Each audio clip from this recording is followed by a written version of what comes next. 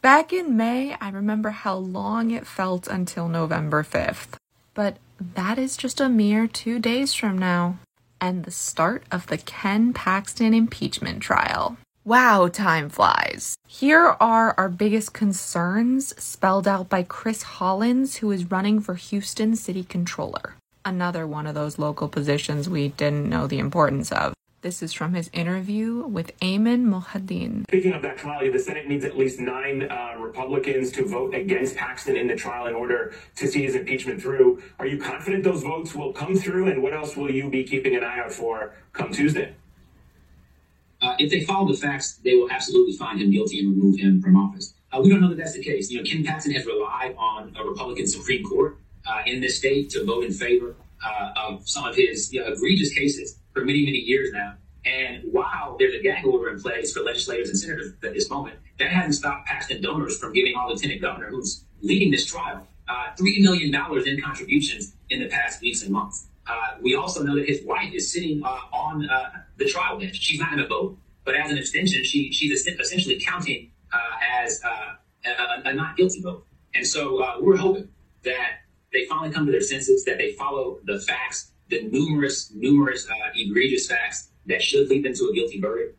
But again, we'll have to wait and see in the coming days and weeks. The FBI is also investigating claims made by Paxton's staff that he abused his power in office to help Nate Paul. It seems as though he will not be able to evade accountability, even if he were to remain in office. Your thoughts on whether or not justice will eventually catch up with him one way or the other? I mean, how does this play out with Texas voters in the next cycle if Ken Paxton remains and seeks office?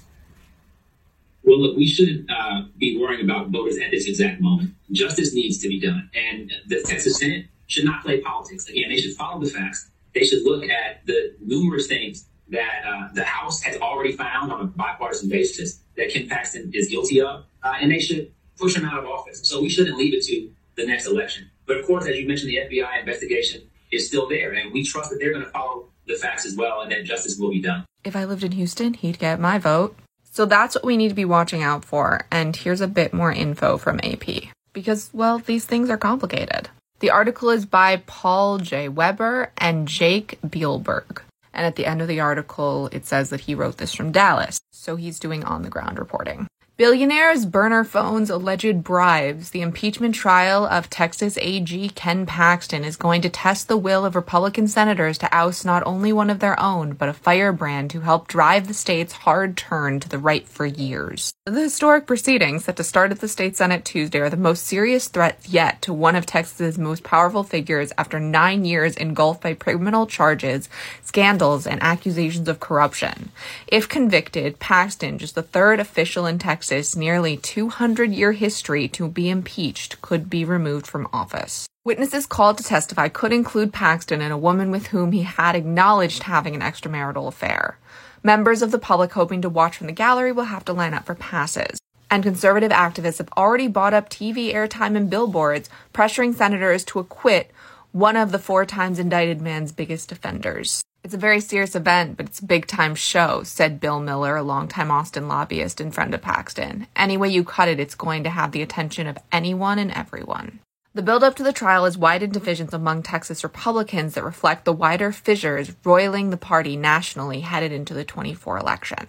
At the fore of recent Texas policies are hardline measures to stop migrants at the U.S.-Mexico border, battles over what is taught in public schools, and restrictions on LGBTQ+ rights, many of which are championed loudest in the Senate, where Republicans hold a dominant 19-12 majority and have Paxton's fate in their hands. The Senate has long been a welcome place for Paxton. His wife Angela is a state senator, although she's barred from voting in the trial. But as we heard, she is an abstention because she's still present, so her vote still technically counts. Paxton also was a state senator before becoming AG in 2015 and still has entanglements in the chamber, including with Lieutenant Governor Dan Patrick, who will preside over the trial and loaned $125,000 to Paxton's re-election campaign. If all 12 Democrats vote to convict Paxton, they would still need at least 9 Republicans on their side, or the Senate could vote by a simple majority to dismiss the charges altogether.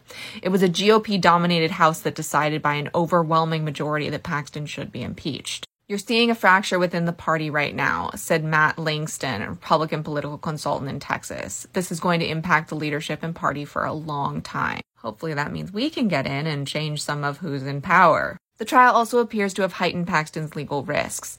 The case against him largely centers on his relationship with Nate Paul, an Austin real estate developer who was indicted this summer after being accused of making false statements to banks to secure $170 million in loans. Last month, federal prosecutors in Washington kicked a long-running investigation of Paxton into higher gear when they began using a grand jury in San Antonio to examine his dealings with Paul, according to two people with knowledge of the matter who spoke on the condition of anonymity because secrecy rules around grand jury proceedings.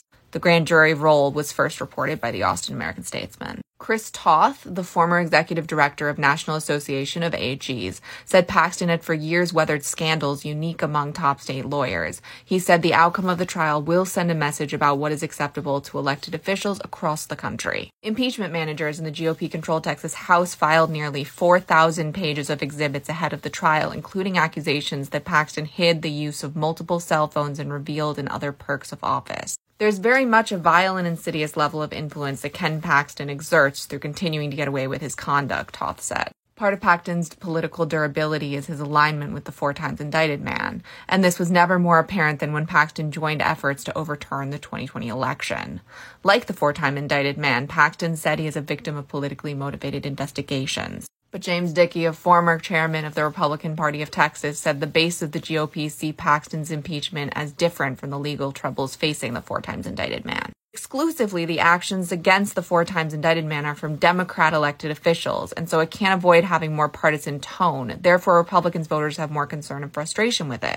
Patrick, in a rare television interview last month, was explicit in what the trial is and is not. It's not a criminal trial. It's not a civil trial, he told Houston television station KRIV. It's a political trial. So that was a lot of information. If you have any questions, leave them in the comments. Bottom line is this is a test of if Republicans have any morals at all left. And given that the Republican supermajority in the House was the one that called for the impeachment proceedings, we may be pleasantly surprised. We also may not, but, I'm going to look at this glass half full. See you Tuesday for a first day of trial roundup.